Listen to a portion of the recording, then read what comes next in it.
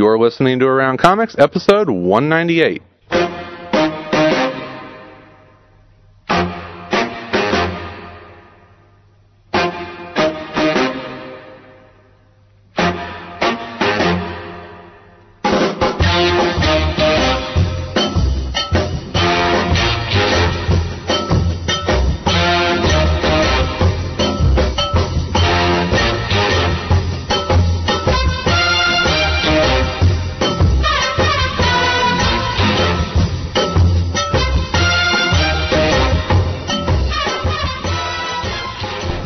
From Chicago, this is Around Comics, the comic culture podcast, where each week our revolving panel of guests talk about everything in and around the world of comic books and comics culture.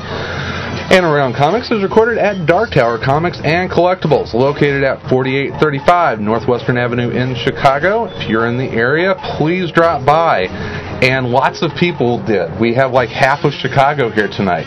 This is weird. Let them hear you. All right. Race through. Hey, everybody. I'm Christopher Niesman. Tom Caters is not with us this week, but have no fear. We have a fantastic panel lined up for you. Let's get everybody introduced here. First of all, he is the creative force behind such titles as Loaded Bible, Jesus vs. Vampires, and the soon-to-be major motion picture Hack Slash. Nice. He is Mr. Tim Seeley. Hello, hello. Thanks for that. That was epic. You like that? Yeah, that was nice. I need like thundering music in the I just whining in the corner. Dun, dun, dun, dun, dun, dun. Next, a return guest who you may remember from our episode on video games. He is Mr. Adam Schwenk. Hey guys, what's up? It's me here. Good to have you here. Good to see you again. You hung around Chicago even after the EA Chicago fallout. Yeah, the implosion. Yeah, I did. I love the city, so I decided I would make it work out here and have. So we can respect that. Awesome.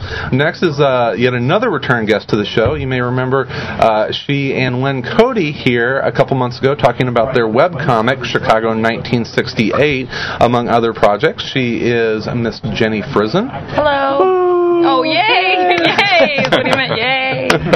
Fresh from your drive up from Peoria. Fresh from Peoria. Yeah. Did you go into the old comic shop and give them the what for? I didn't. I called, and they don't carry Voltron or Hex. What? Your store sucks butt. Tell that store they suck. What is Impossible, but I'm not going to say what the name of it is. Okay. Do they still not sell to girls? I didn't. Well, they didn't tell me yes or no on the phone. You need to put a mustache on and a top hat. You had to. I forgot my mustache tonight. You got to stop from playing Magic the Gathering and something. And our last guest is a man who has his roots in comics, but has funneled his talents into the video game industry. Currently working at Chicago's own Midway Games. He's Mr. Andrew Kudelka. Hey, how's it going, everyone? Good. We've had you on a couple times. I think you've bounced into the store. Free comic book day. Pretty much, yeah. I just kind of pass in and out like the guy behind all the famous pictures. Yeah, like gas. Sorry. The guy in the alley behind the Walgreens. Right. I'm pretty sure you said the guy in the behind. The guy behind all the famous pictures. Are you the man behind the Peeking man? out behind from the behind. The guy in the behind. Gee, I know our next project. Right. Well, now's probably a good time to let you know that this episode of Around Comics is brought to you by InStockTrades.com, where waiting for the trade has never been easier. InStockTrades.com offers a huge selection of the collected editions you need. InStockTrades is your source for trade paperbacks, deluxe hardcovers, essentials, showcases, archives, absolute editions, omnibus editions, and more, all at great discounted prices. And right now, InStockTrades.com is offering our Book of the Month selection, which I think we're just going to call that the Book Club selection, because we haven't been able to knock these out once a month. So our Book Club... You find enough comics you like every month? Well, but you're reading these big tomes, and it's like every 6 weeks, so it's just our Book Club selection, which is Charles Burns' fantastic Black Hole. Oh, I love Black Hole. Absolutely, and you can pick that up right now, good sir, at In Stock Trades for 35% off the cover price. The soft cover is available for $11.67, or the hardcover is a mere $16.22. And remember that all orders over $50 do, in fact, ship for free. So there you go. So I kind of feel dumb about paying full price for my black hole card. I know. You should. You should shop it in Stock Trades, which I believe that we're going to be recording that episode next Friday. So you're doing a black hole episode? Yes, we're going to do a whole episode. You want to sit in on that one? Yeah. All right. Well, come by next Friday. It'll be you, me, and Tom. Awesome. So we'll be talking black hole, and then give you a little bit of a preview what our next book of the month is. We're going to be checking out True Story Swear to God Archives Volume 1. So does that have anything creepy in it? Does that have anything? I don't think it's marriage. That's creepy as hell. Okay. Love, romance. You got me. That's worse than body dysmorphism. Says the freshly engaged Tim Seeley. Are you engaged now? Oh, I'm not supposed to know that. No. Just don't say that I associated it with horrible things. We have another engagement announcement, but I'll save that for whenever that person is here to talk about it. Who is it? I can't. I don't want to say. I don't. Can you tell us off air? I don't. Yes, I'll tell you off air. Scotty? You shouldn't make. Oh, no. Okay. It's No. Mike Norton. That's who it is. It seems like there are tons of people getting His engaged reaction, and getting married. No, what do you do? Can't say it on air.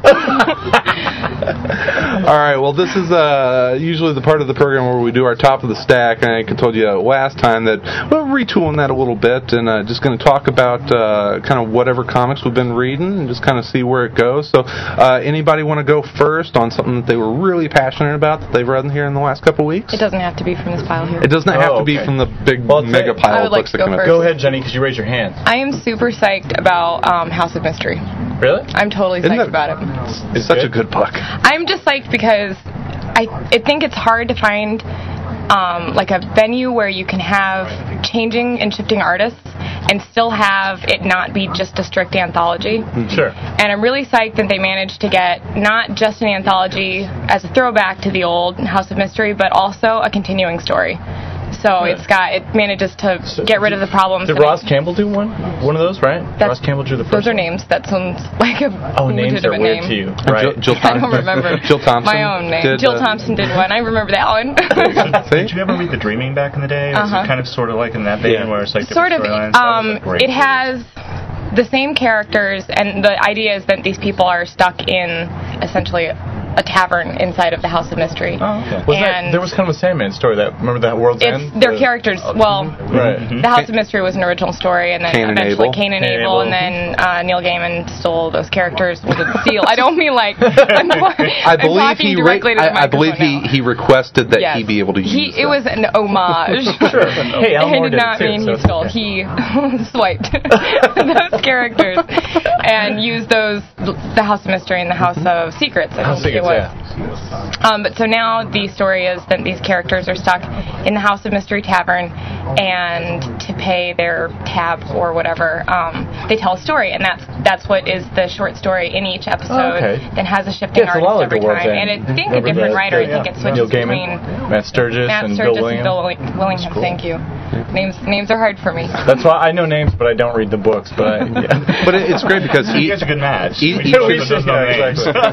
Each and every issue is different because you have a totally different feel for whatever the story is in the middle. But there is that overlapping kind of mythos that they're building about. And the I'm House a big of Mystery. fan of sort of long building continuing stories. And I had read that I think Matthew Sturgis had said that they're going to have overlapping. He's like, I have kind of an entire plan for this whole book. He's like, it's not all written, but I've got a huge plan, and there's going to be overlapping mysteries. So just when another one's getting kind of wrapped up, we're going to have a couple more going, and eventually at the very end of the series, which we plan to be a long-running series, we'll have everything tied up at the end. I can see this being an 80 issue easy. Because what's brilliant about it is that with the stories that each person, and there are tons, you have no idea how big the cast of characters is yet, because people just kind of come in and out of the tavern, and so at some point in the night it's story time, and that's the only currency people have is their stories, and so you get these great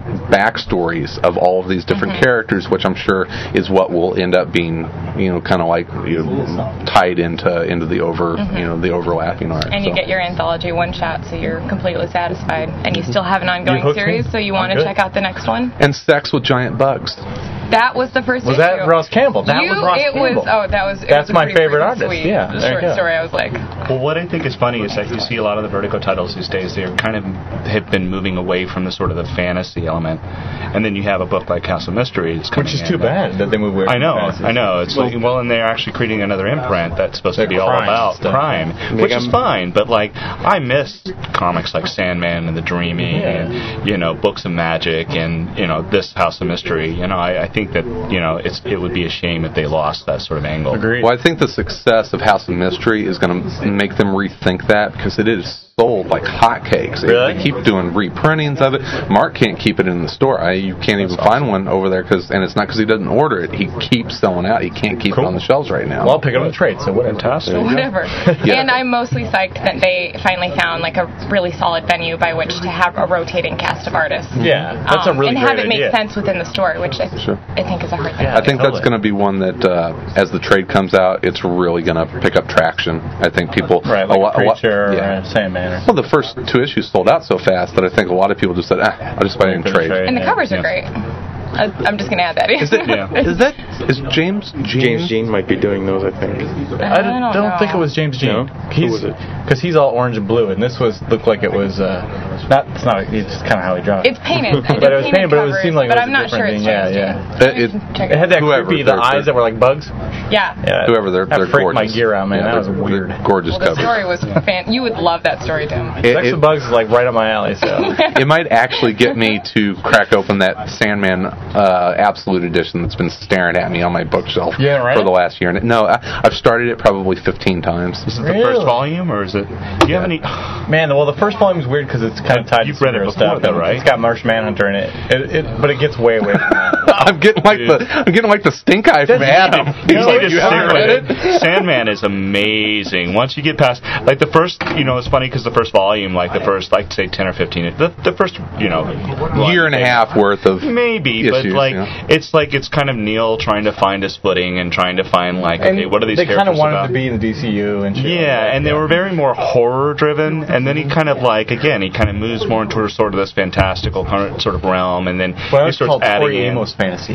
Yeah, and he starts adding in like all these influences from other really mythologies. Good at adding in illusions. Yeah, it's just amazing. And then when I really loved it was when I was able to get the annotations online and start reading like, what is he talking about here? What does this mean? And there's this whole other level of depth to the comic that a casual or even an experienced comic reader would never know if they aren't incredibly well read, which I'm not. So and that's another thing that I think House of Mysteries is trying to do. I think they're trying to incorporate a lot of allusions to classical literature and music and art and stuff like that. But it's all stuff that it just makes it more rich if you understand, and if you don't, you're perfectly content to have the story that makes sense all. Well, wasn't one of Neil Gaiman's old resources just finding really obscure books of just stories people never heard of, and just you don't even have dates on them. They're just he did a lot of that. Yeah, just he would love finding books like that just to write these weird stories about fairies and tales and whatever he finds in these bookshops. Fairies and tales and fairy tales. And exactly, nice combination. And then try to connect it all. That was the cool thing. He would connect it all to like what all these myths come from something, and the family, the dream and death and desire and all them, it all comes from them, which is really cool. As soon as I get through, it's on the list, as soon as I get through the League of Extraordinary Gentlemen, then I'll move on. Why you hate on Alan Moore? No, that's what I'm reading right now. It's just those are kind of like Gaiman. They're so dense. Did you read all the Swamp Things? Not all of. I read the first 3 volumes, the first 3 trade paperbacks, but now they're coming out with the hardcovers, and so I'm waiting. I'm getting there. I've read my fair share of Alan Moore. So get off my back, Seeley. Who would like to go next? Oh, I got it. All right. Phil Hester week. Phil Hester Palooza. I like Phil Hester. He came with Golly, #1, and Fire Breather, #2 in the same week. And they were both the best reads I had this week, actually. Golly, totally creative idea. It's basically a carny sort of guy who's both amusement park ride repairman and a demolition car driver. Gets chosen by an angel to be the one to catch these angels, or these demons that have slipped out. But he's just kind of he's like a big old chaw-chewing sort of idiot. So it's like Ghost Rider meets My Name is Earl? Oh, God, that's great.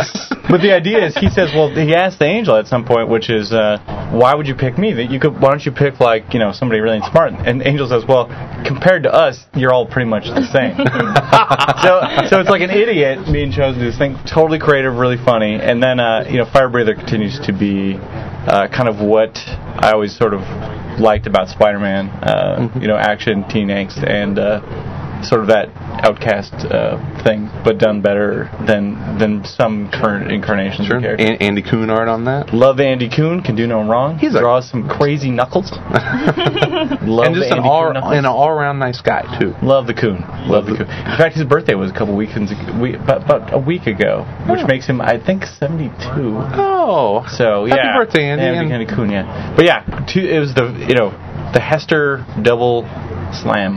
Nice. You can't beat the Hester. He made me like The Darkness, which I didn't think would be done, and his Darkness book is fantastic. So, Phil Hester's the stuff. I like Phil, but unfortunately I have to inform him that I'm going to whip his ass in fantasy football this year. Oh, you guys in a league together? Apparently, that's what I hear. Apparently. You're like, wait, so sounds like it. Wait, comic guys like football? What the hell? Where have I been? Andy, Parks, and Phil, both big football fans. Really? Yeah, and knowledgeable. I thought you weren't allowed to like sports if you were a comic guy. Well, you said people aren't allowed. Okay, yeah, that's my world. And I've heard that Phil. Don't those guys have a podcast that are in the crowd? They have a thing called Not Good Bad Sports? Yes, some of the folks that dropped by, Duncan from Bad at Sports, yet another awesome Chicago podcast. So just saying, you're too kind. It's associated. It's associated that if you're a comic guy, you don't do football. I'm just saying. Sal and Tom and I talk about this a lot. If we weren't doing Around Comics, we'd be doing Around Baseball. Really? Yeah, we would totally do a baseball podcast. You want to try an episode right now? Sure. I have no opinion. Yeah. No opinion. Hey Jenny, we have an opinion about baseball. When there's a game on, bars are fun. We like the bars when baseball's going on. My favorite thing about Wrigleyville is that they've got a game going on in the middle. Can you believe that? All the more drunk people and more pizza. It's a great big beer garden filled with people. Exactly. And then Food and beer. What? There's a game in the middle. Whatever. I don't care. Cub fans. All right. I don't even know the difference between Cub and Sox fans, which really makes people pissed off. My dad would say that the Cub fans are the ones that don't have tattoos. Oh, okay. But my dad's a Cub fan. That's terrible. Gotcha. But I don't know how I tell which one I am. Well, but my wife is a Sox fan. She doesn't have a tattoo, so that's. Well, we should get her. Go get her. Go get her. We'll tattoo her right now. Honey, come on down. We have artists. They're ready. To me, it just seems like both of them are just more likely to punch you in the head than other people. Like Sox fans or Cubs fans, more likely to punch you in the head. They're punching each other's heads for a while. To punch you in the head. Lately, they've been on the news punching each other. In general, head punching. I'm just saying. In general, you're more likely to be punched in the head. Passionate fan base. All right, so we've got Hester Week and House of Mystery. Next? I'll go next. Go. So I was going to talk about my very favorite comic, but you told me earlier that people will start turning off your podcast if I mention anything to do with Walking Dead, which has been amazing the last couple months. We need to do like a little supplemental podcast where we just talk about the 51st issue for like a half hour because it was so flippin' awesome. It was mind-blowing, but I'm not going to talk about that one. Yeah. So I would say right now, sort of the one that I've been really enjoying lately, and it's a long-time favorite of mine, is Hellblazer. Yeah. And with Andy Diggle in it right now, he has taken this character who has been sort of languishing in his world for a long time, and a little bit of a pity, poor me thing and stuff, and then he's taken the guy and made him kind of a dick. Like, John Constantine's back to, like, he's not going to take any shit from anybody, and I thought that was it's been a real fun ride the whole way through. Have you read the last two issues that Jason Aaron and Sean Murphy did? Yeah. Which one was it? Those were the ones with the dog elemental thing. Yeah. Oh yeah, I did. Wait, who's drawn that now? It was Sean Murphy. Just for 2 issues, I think. Sean Murphy's awesome. So incredible. They were awesome. Oh, I love Sean Murphy. Every single page, I was like, oh my god. He's a perfect guy to draw that book. I wish he'd have been drawing it earlier. Yeah. Like I don't enjoy Hellblazer as much when it's drawn realistic, but when it's drawn like all crazy, like cool cartoon, it did a great job. It has to be drawn like that. I think. Oh yeah, it needs to be great. It is a quintessential classic horror comic. It's always been, and I'd been following it since Garth Ennis first started working on it, and And I've always loved that comic, even when it didn't have the best teams on it. And what issue? Like 200? What? Oh yeah, it's up there. It's been running for 20 years. I know, and I always worry every month if Vertigo they're ever going to cancel that comic, but it's got a solid readership to it. And real quick, Sean Murphy, have any of you guys read Off Road? Mm-hmm. That's great. It is awesome. It is a tremendous book. Treasure your copy of it. It's out of print. It's on Amazon. This sucker's going for like $80. And I'm not sure this is true, but I had heard one of my friends said then Sean said he wasn't going to reprint it, or Oni wouldn't reprint it until they had some figure that they were sure would get sold, because they were worried it wouldn't get sold. Because he did it years ago. Oh yeah. It took a long time, but now all of a sudden it's a huge hit because he's a huge hit, and so cross your fingers, everyone write into Oni that they need to reprint that, because it is a phenomenal book. Oh, I loved it. But maybe good news, bad news for you, Adam. You know that Diggle's not coming back to Hellblazer, right? Oh, this is the worst day of your life. Have they discussed who's going to be coming back? Yes, and I'm no. Simon Oliver.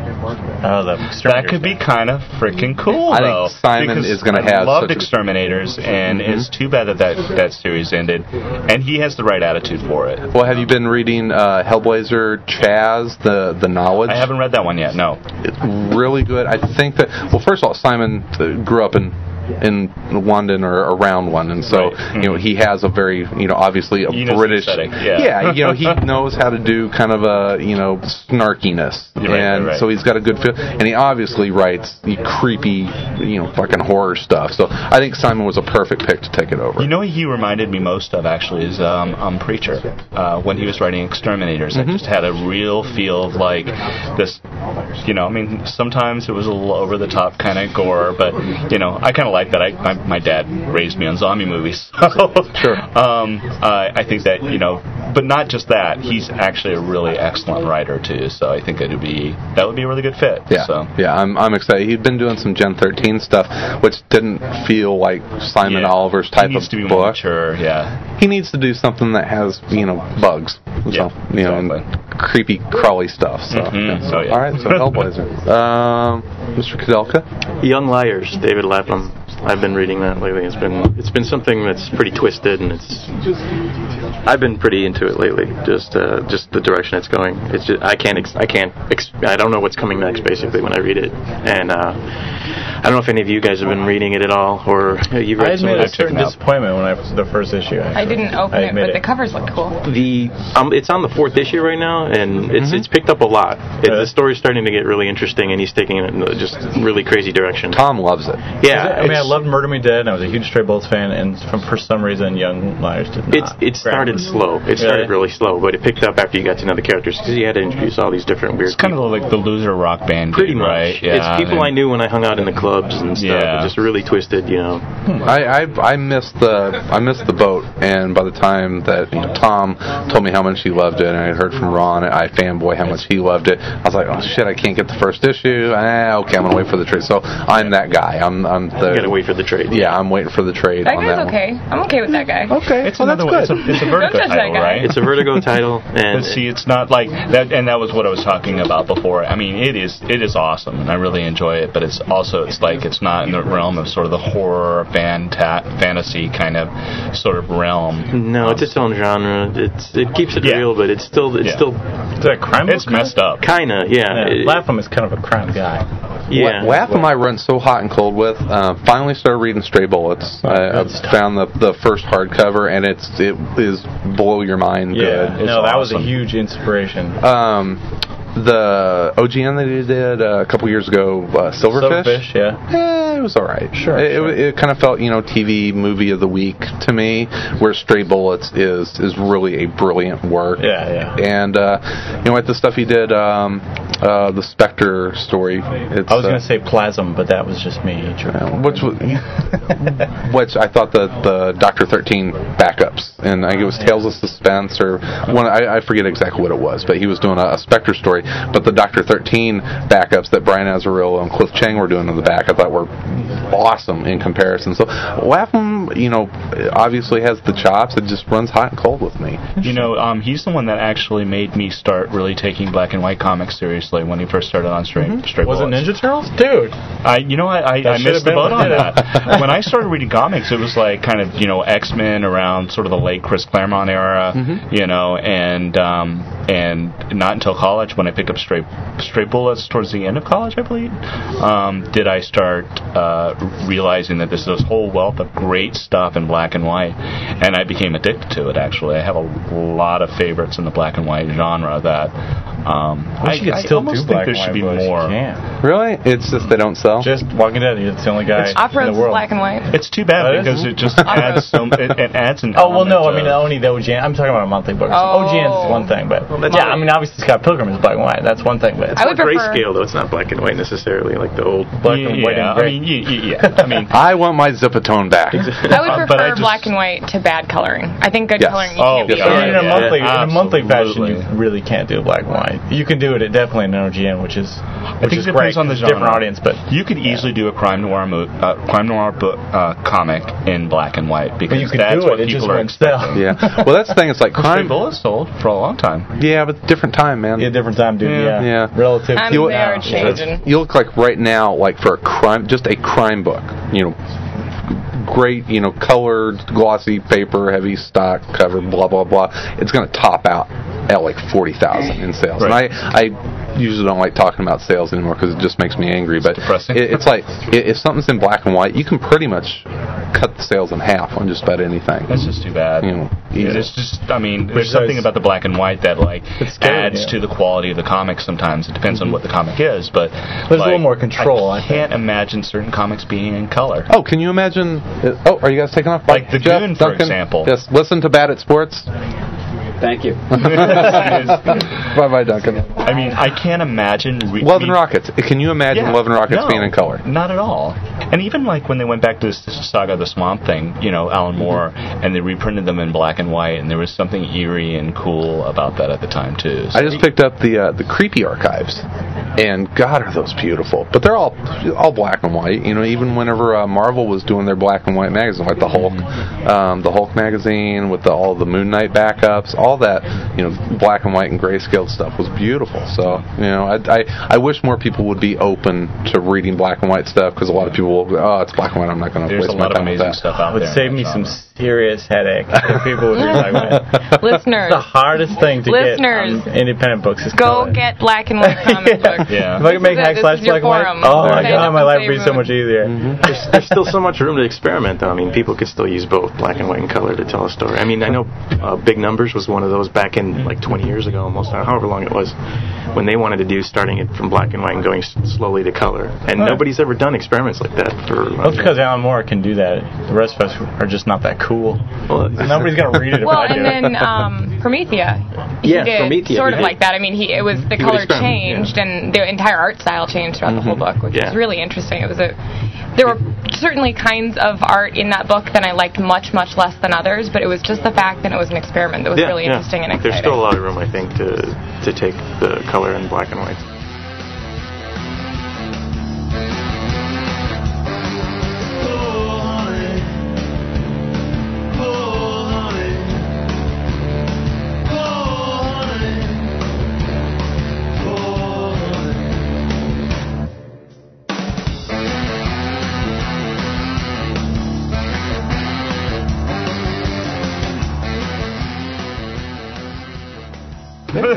So back to David Lapham. I enjoy it a lot. I think he's going into David Lynch territory right now, doing really sort of surreal, existential stuff with his storytelling.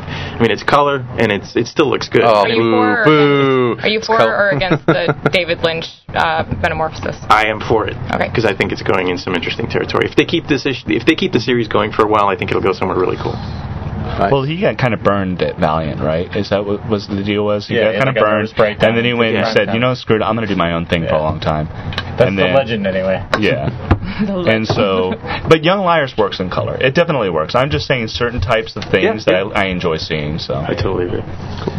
Well, my top of the stack. Let me see. And he has a literal stack. Dude, it was a ridiculous week. so much good stuff came out this week, and I've only read about half of it. So I always like to make sure that Hack Slash comes out in a week when only crap comes out, because then you have no competition. You're like, oh, hopefully only terrible things. I don't think it's allowed to be your top of the sack if you haven't read it yet. No, I haven't read everything yet. Actually, what's silly about this is I read this a long time ago. We had Mike Mayhew on. I actually hadn't read it. I had seen some preview pages out of it, but Mike is such a good visual storyteller that you could really, it's okay. First of all, it's X-Men Origins Jean Grey, and so. First of all, if you are an old school X-Men fan, you kind of know Jean Grey's origin, and so it's pretty easy to follow the story. It's one that most folks know and can pick up on.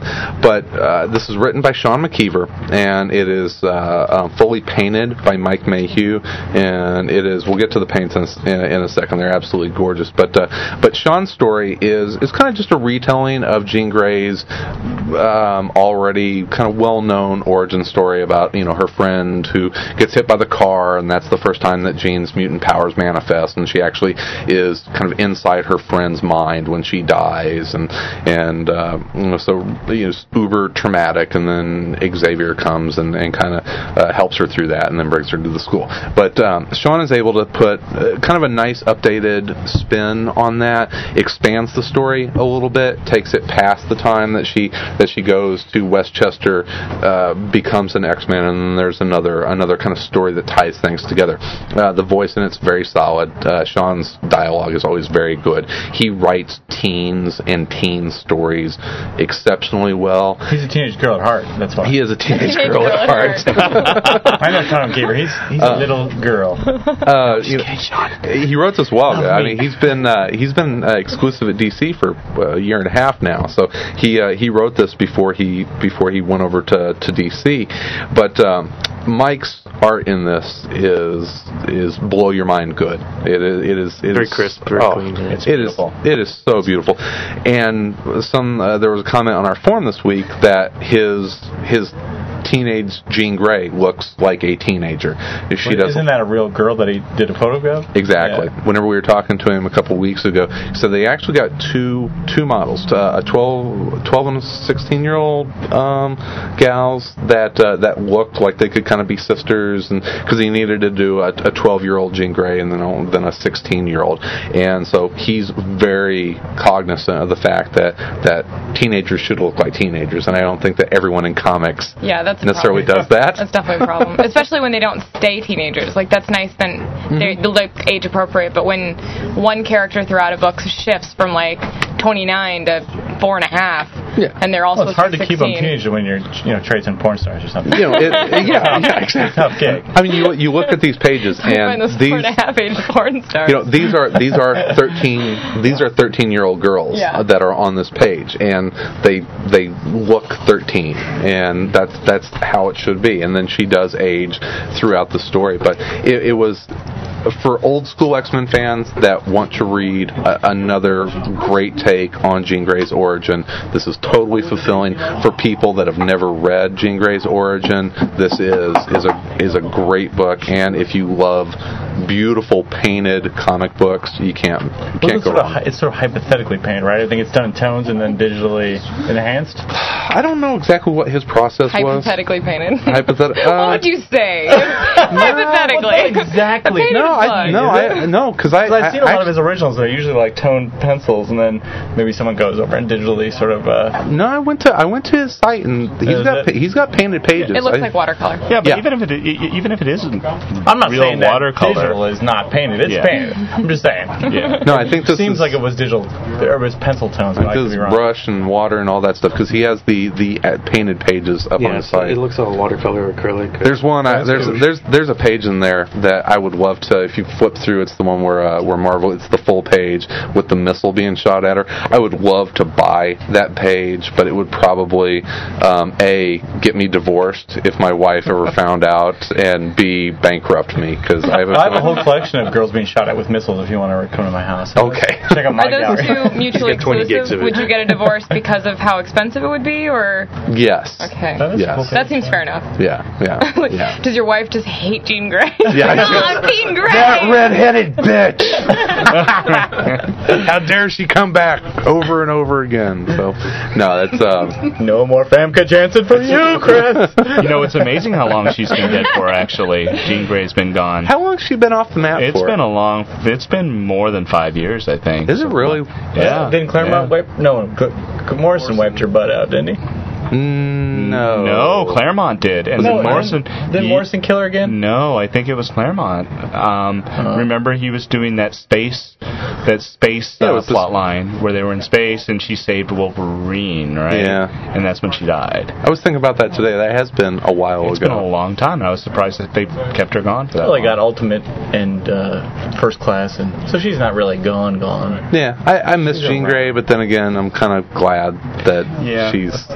I can't stand what's her face. Emma? Got some Emma problems? I dislike Emma. Dude. I mean, I like her. She's a great villain, but I just don't believe her in that role. I was reading Secret Invasion, and they had all of the 80s versions of the characters are in Secret Invasion down in the Savage Land, and it was the 1980s Emma Frost in the old Hellfire Club costume, and she pops out and says, "I'm Emma Frost of the Hellfire Club." I was like, "Shoot that Skrull bitch." Exactly. You're like, girl must get really cold in that thing. Well, speaking of Secret Invasion or Final Crisis, anybody here keeping up with the events of the day? No. I don't read the crossover. I have a hard time with those long crossover. After 52 and... Yeah, I burned out on it, and I just can't read them anymore. If I hear it's good, I'll wait till a trade. I'm one of those guys. Yeah, you're one of those guys. Nice. I'm kind of keeping my toe into Secret Invasion here and there, but Final Crisis has been very good, mostly because I'm reading Seven Soldiers of Victory at the same time, which there's a lot of Seven Soldiers. The old Grant Morrison thing that he did. Okay, yeah, that was pretty cool. It's awesome. Yeah. I'm like 6 issues away. I'm almost done with the third trade, and it is a... especially with Morrison, you can throw around the word brilliant, but it's really a brilliant work. It is so good that he took 7 miniseries, 4 issues each, that all came out. They didn't come out concurrently, did they? No, some of them did, but they all filtered through one another. Yeah, so, and so you've got storylines that go from one to the other, and characters that pop up in different... It was an interesting experiment, and it was cool that he tried something like that, yeah. And in trade, it reads awesome. That's the one that's the problem that I kind of have. Like, Grant Morrison's brilliant. He's a great writer, and he's actually capable of doing stuff like that. But it requires the readers to go buy the trade in order to be able to follow what exactly is going on. I mean, I've had a number of friends of mine who stopped reading certain series because they're like, I don't know what to read next or when to read what. I'm just going to go pick up like the ultimate versions of the comics or whatever. So he still tries to put out self-contained work that a lot of other writers do. Like We 3 is really good. We 3 is amazing. Kill Your Boyfriend. Bella's awesome. Best comic ever. Which one? Yeah, that was Kill Your Boyfriend is my favorite Grant Morrison. What's the thing with Seven Soldiers? I think that walks a line on where it's bad on both sides, I think, in that it's a book that stared me in the face for a long time. It's like, okay, it's Morrison. I know it's probably going to be very good. Except for Zatanna, I really didn't know who any of the characters were. So Mr. Miracle? Well, not that Mr. Miracle. Oh, yeah. I know Scott-Free Mr. Miracle, but not that one. And so it was, and even then, if it was, Kirby's, Scott-Free, I would be like, it just wasn't enough to say, okay, pull the trigger and buy this first of 4 trades. But it's also a perfect place to jump in because you don't really have to know a whole lot about DC continuity. It helps, but it's so fucking off the wall anyway. You don't have to know the continuity. So I don't know, where is the balance? Where is the balance of having something that anyone can walk in off the street and pick something off the shelves and feel like it's totally accessible, or also something that's so intricately inside of the universe. I think it's best when you can find something that does both. Like, there are really rare exceptions that can kind of weave themselves into... Well, why wasn't it hard when I was a kid? I mean, I'd pick up stuff and I didn't know anything about it, and I didn't have any problem. Well, yeah, I think that is... Maybe it's just because my brain was better? Or worse. No, I'm serious. I think it might have been worse because you were accepting. Like, you picked up a comic and you're like, I'm going to enjoy this. Well, when you're an adult and you pick up a comic, a lot of people are like, well, we'll just see about this, Sure. Well, there are so many more series out there than there were when we were growing up as kids, I think. But realistically, though, I mean, I picked up the X-Men stuff when Claremont was on it, and he's referencing things from 15 years ago, and that just made me want to check it out. It didn't scare me away. But he just did it right. He did it well. Follow the Mutants, for example. You could follow Uncanny X-Men and not follow any of the rest, and still get a great story. And that might be the case now, but now it's not just one series. Like, I remember Civil War touched just about every single comic in the Marvel Universe, and you're just like, oh my god, like, I'm worn out. White Flag, give me a break. I don't know. Hey, now what intrigues you to pick up a book that you're not currently getting, whether it's on issue 12 or issue 1 or issue 200 in the case of Hellblazer, which I'm probably going to start reading for the first time in my life. What is it that gets you to try out a book? If I haven't been told, then it's good, and if there isn't an artist, more likely for me an artist, but sometimes a writer, then I've known in the past to like, always the cover. I know that's a faux pas. Really? No, always that's not a faux pas. That's how it's supposed to work. That's probably why I'm a cover artist, because I'm like, well, that for me that's the selling point. Like, that's I'll pick up something I've never seen before. So that's you're doing it the right way. And that's why I picked up House of Mystery. I was like, these flies on the eyeball, this is pretty freaking sweet. I was crying in the corner. I'm so afraid of it.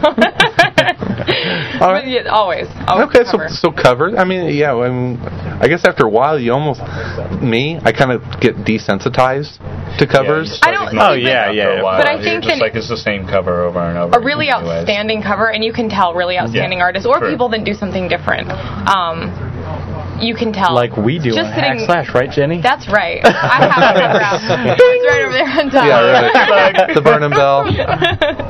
But I think you can still tell outstanding artwork, even if it's similar to something else you've seen. Like, if it is spot on, from innovative a mile away. Like, if I see a good cover, I can tell, even surrounded by covers, even when I'm oversensitized to how much is going on around me. Sure. A lot of the simpler covers stand out a lot of times because there's so much going on in a lot of the other ones. Sure. White. I think white is the most obvious thing on the White Album is the most obvious. But I started doing like white covers, and then half the ones you get are dirty because they go like through the printer thing, So like you're like, oh, white cover stands out. It looks like I wiped my butt with it. Oh, that's awful.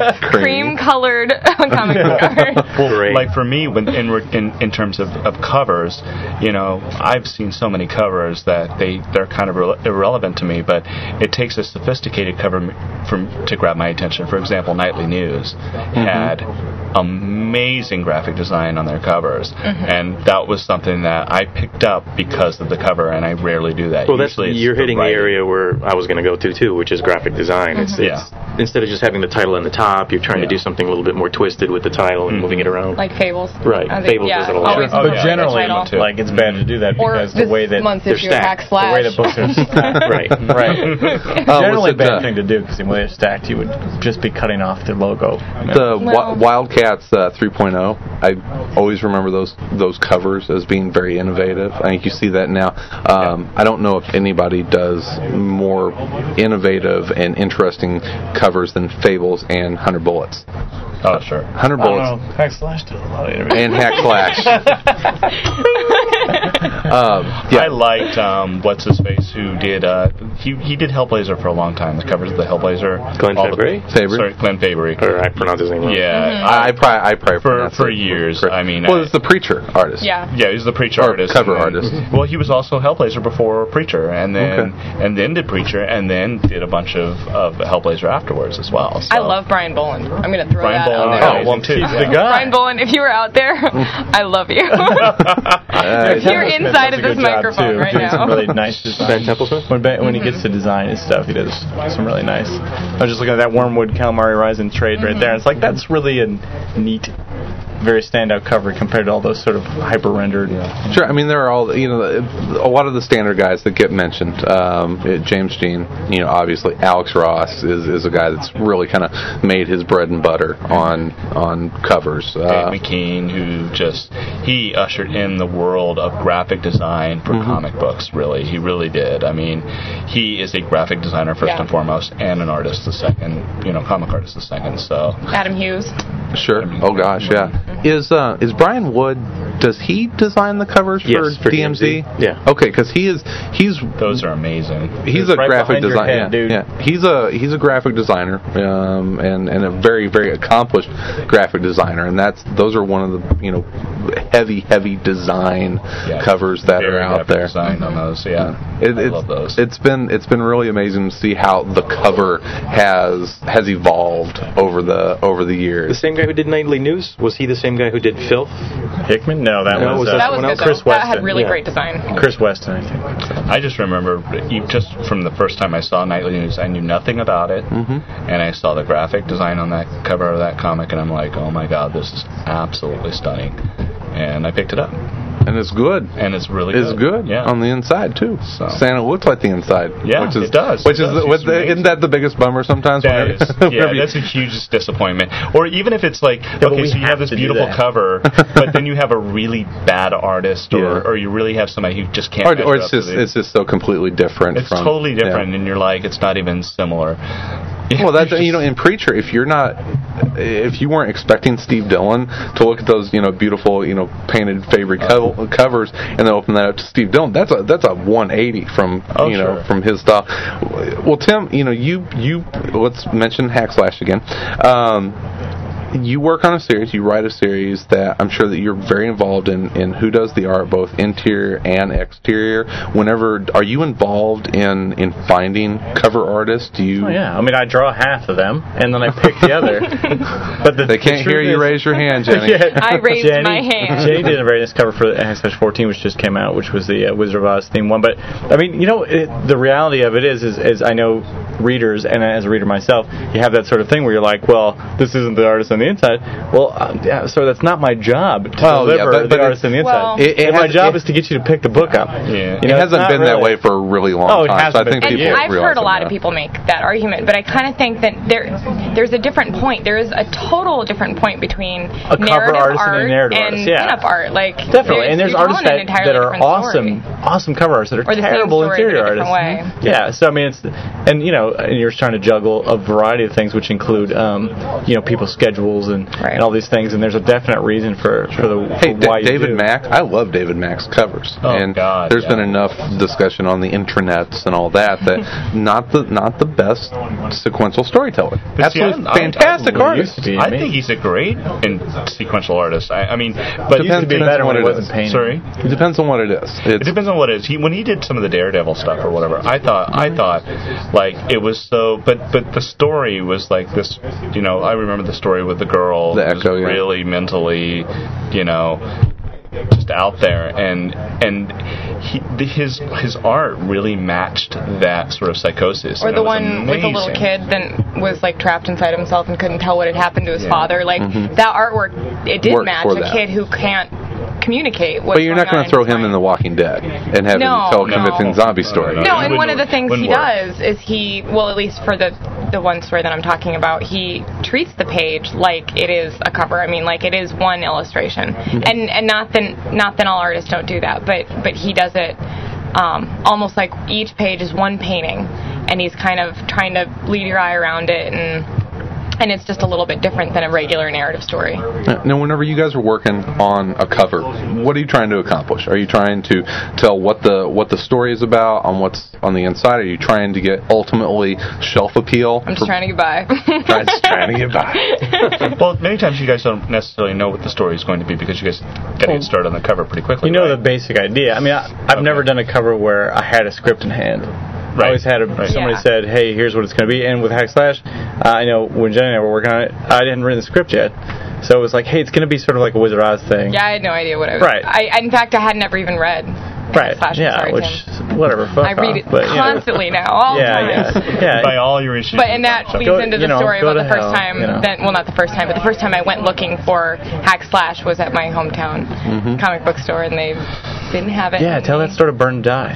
So, no, but I mean, I think part of your job is mostly just to, create a compelling image and not necessarily to reflect the exact contents of the book. It's not. I mean, if I think it must if I gotta go compete with Marvel and DC. Not always that way for specific reference. Brian Boland, when he was on Wonder Woman, always seemed to do an exact representation of one of the pages of the book, but way better.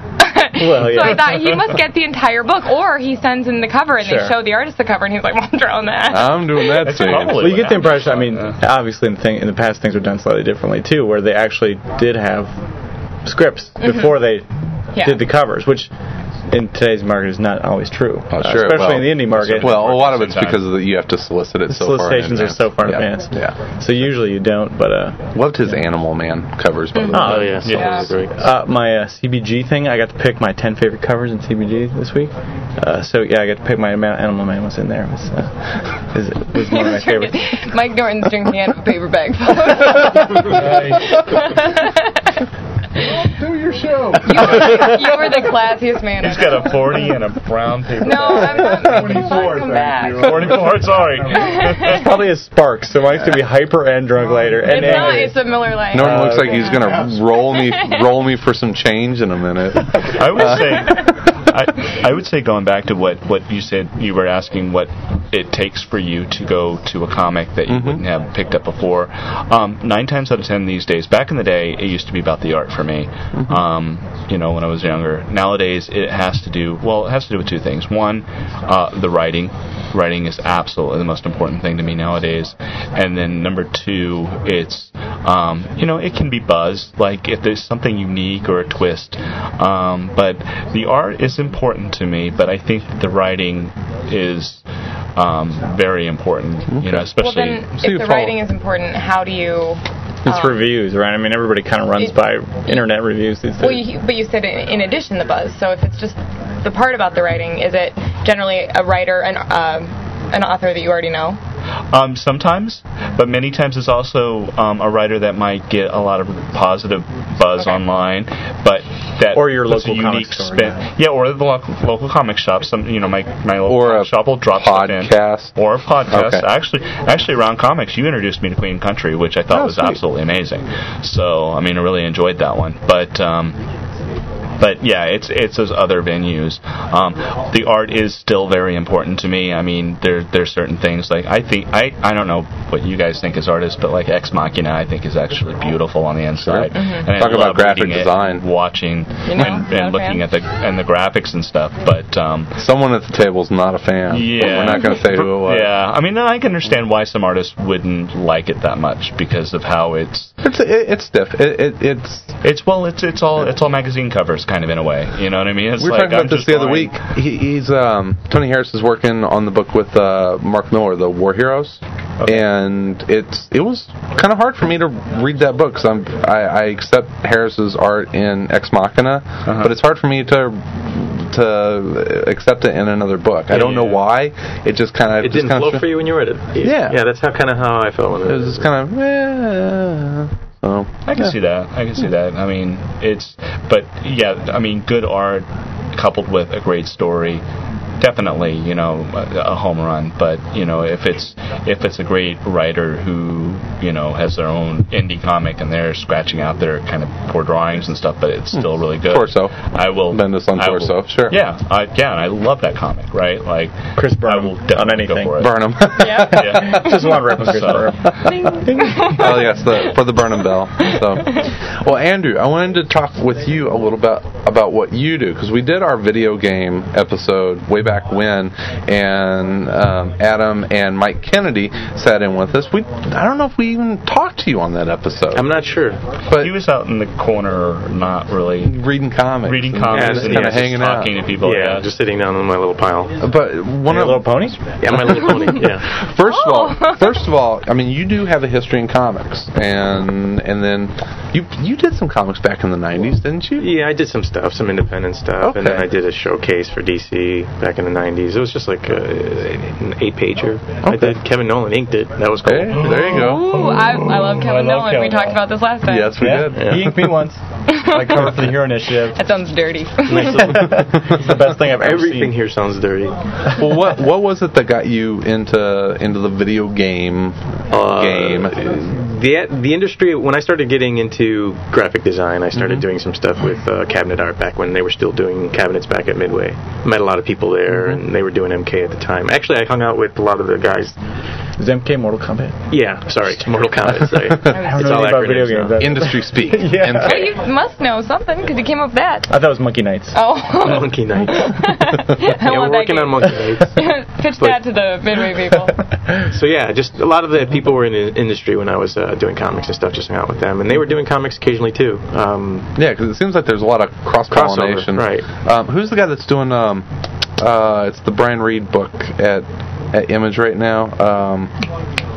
Oh gosh, help me out here. What's it about? It's an espionage book.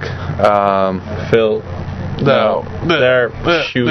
Poops. No, I can't remember. Is this come back to the video game? This is the Yeah. The artist is a. Talking about Infinite Horizon? No. Brian Reed. I don't know. Yeah, Brian Reed. Here, hold on. Brian Reed. I'm not. Hey, Mark. What's the book that Brian Reed is doing at Image, the espionage book? Hey, Suntress. What's the book that Brian Reed's doing at Image, the espionage book? Brian Reed espionage. Oh, The Order. The Circle. The Circle. There you go. Okay, The Circle. Very complicated name. No wonder I couldn't remember it. But what do you do at Midway? Are you doing like concept art or? Well, at Midway right now, there has been a crossover. I'm going to start doing some concept work. Possibly, there's a lot of shifting going on at Midway because of. The company's changing fast. Okay. There's a few people that have left, and then they've laid off about 80 people in Austin. Oh. So there's a lot of shifting going on. The group that I'm in is called Central, and we're kind of the fixers and betweeners who they come to us when they're behind and they use our resources. So there's going to be a lot of crossover going on. I mean, my history is in a lot of concepting. Then I started getting into character texturing and modeling, and then environment modeling, and that's what I do basically now at Midway. Okay. Is a lot of 3D stuff, but I have a background in concepting, so it all kind of crosses over. And a lot of people in the industry now, they're starting to get more open about what they do. They're not exclusively getting involved in just one field. They want to get involved in more than one, just a little bit of programming, a little bit of... It's getting to a point where you got to juggle a lot of hats sometimes. Because there's occasionally you'll have downtime, and they just don't want people sitting idly. Because that's a lot of... Especially now, there's a lot of lost money, a lot of money to be spent. So I'm wearing a lot of hats, basically. I have a book like that. I think it's called Hats for Sale. Hats for Sale. That's not a joke.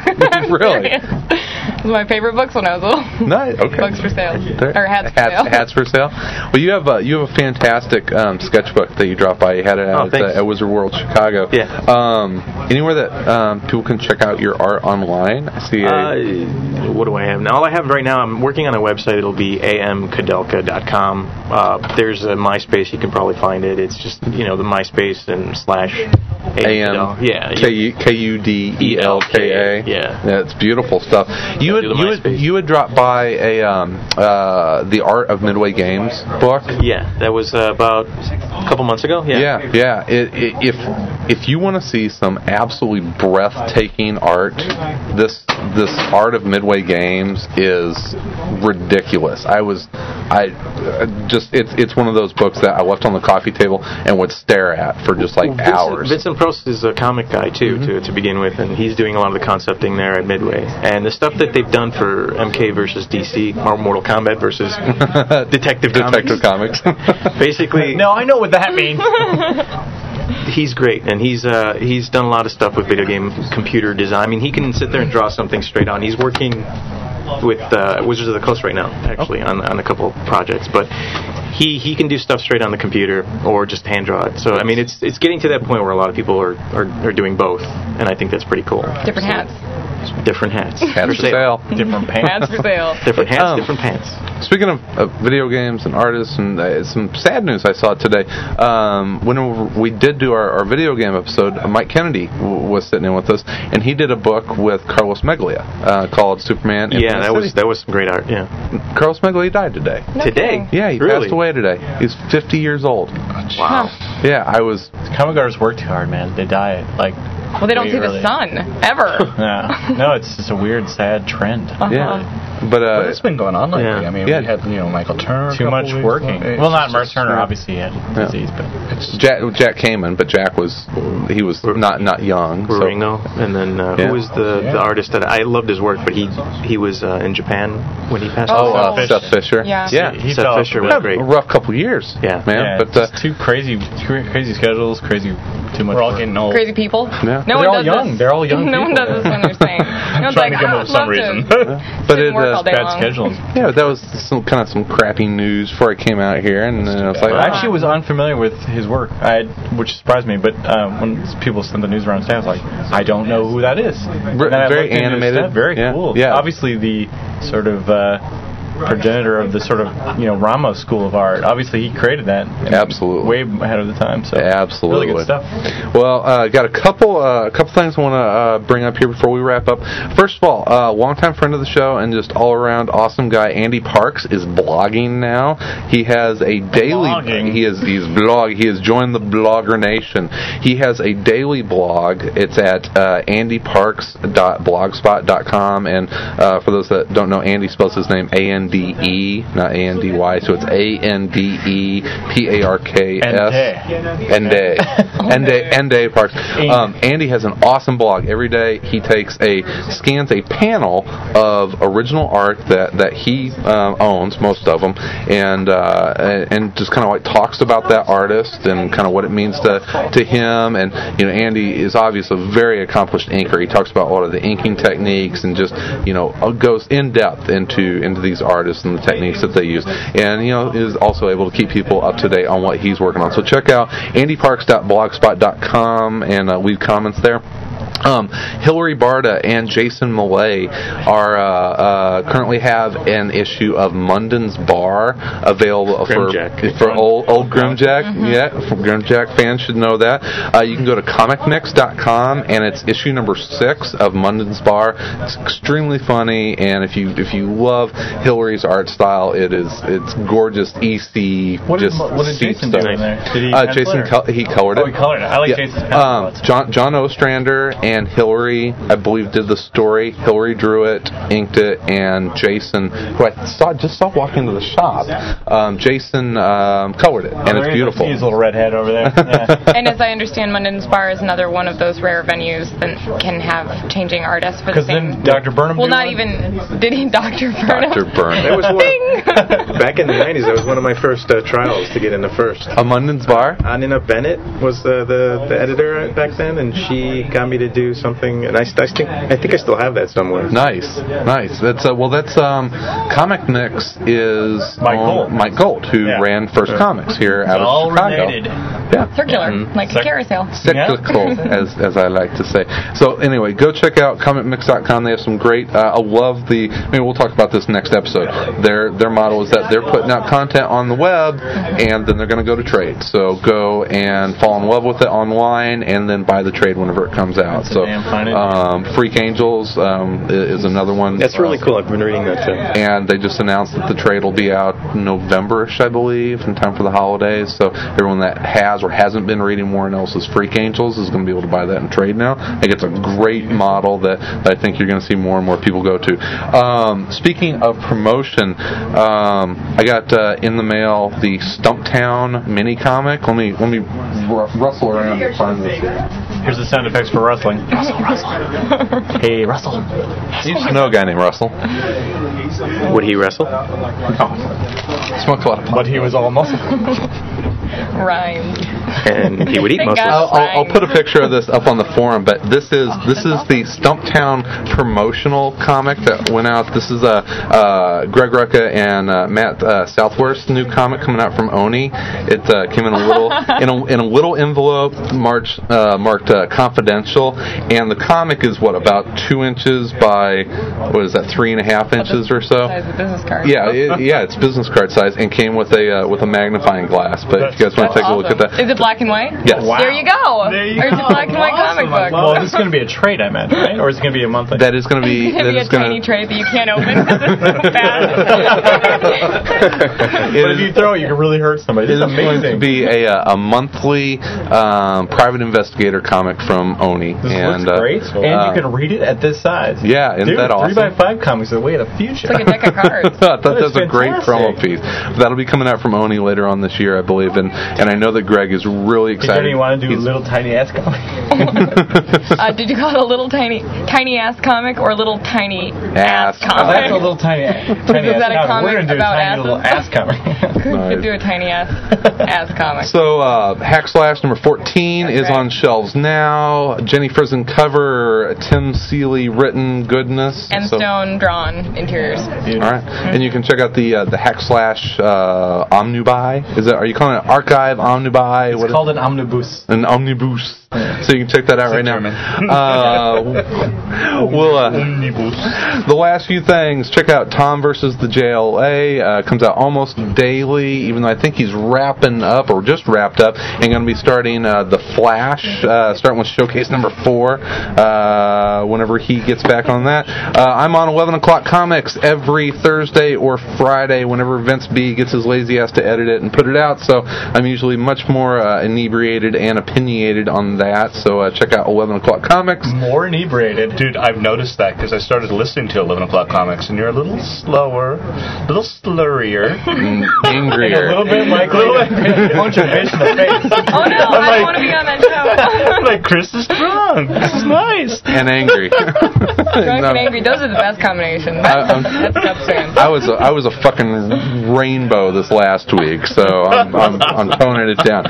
You can also check out my column Comic Shots every Thursday at ifanboy.com, where I give you a drink and a comic book recommendation. Speaking of Greg Greca, this last week was a Vesper Martini, which is the original James Bond Martini, and Queen and Country was my comic recommendation. So each week a new drink and a new comic. Check that out at iFanboy. Lille Blanc. That's Lille Blanc. Yeah. And my French is... You just get it like at Benny's or something like that. You have to go to Benny. I went to 2 other liquor stores, and they're like, what?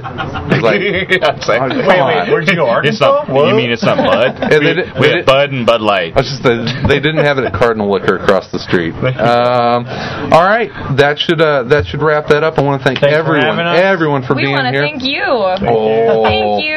Yeah, you won't you be in the saying butt. that. You won't be saying that after Thank the you next in the butt, episode. nice. All right, everyone, thanks a lot. Thank you for listening. We will be back next Monday with another full-length episode. In the meantime, In between time. good, Adam. We'll be everywhere in and around comics. God, I think that one involved my own. I listen to this show too much.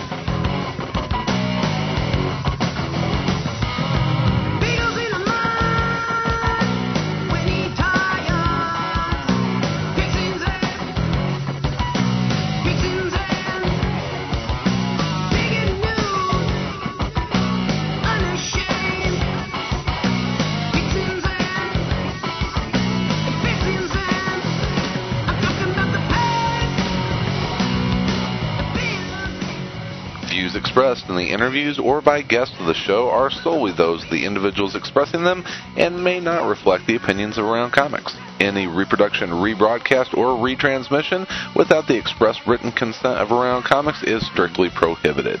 All content presented in this program is the sole property of Around Comics, and this has been an Around Comics production, copyright 2008.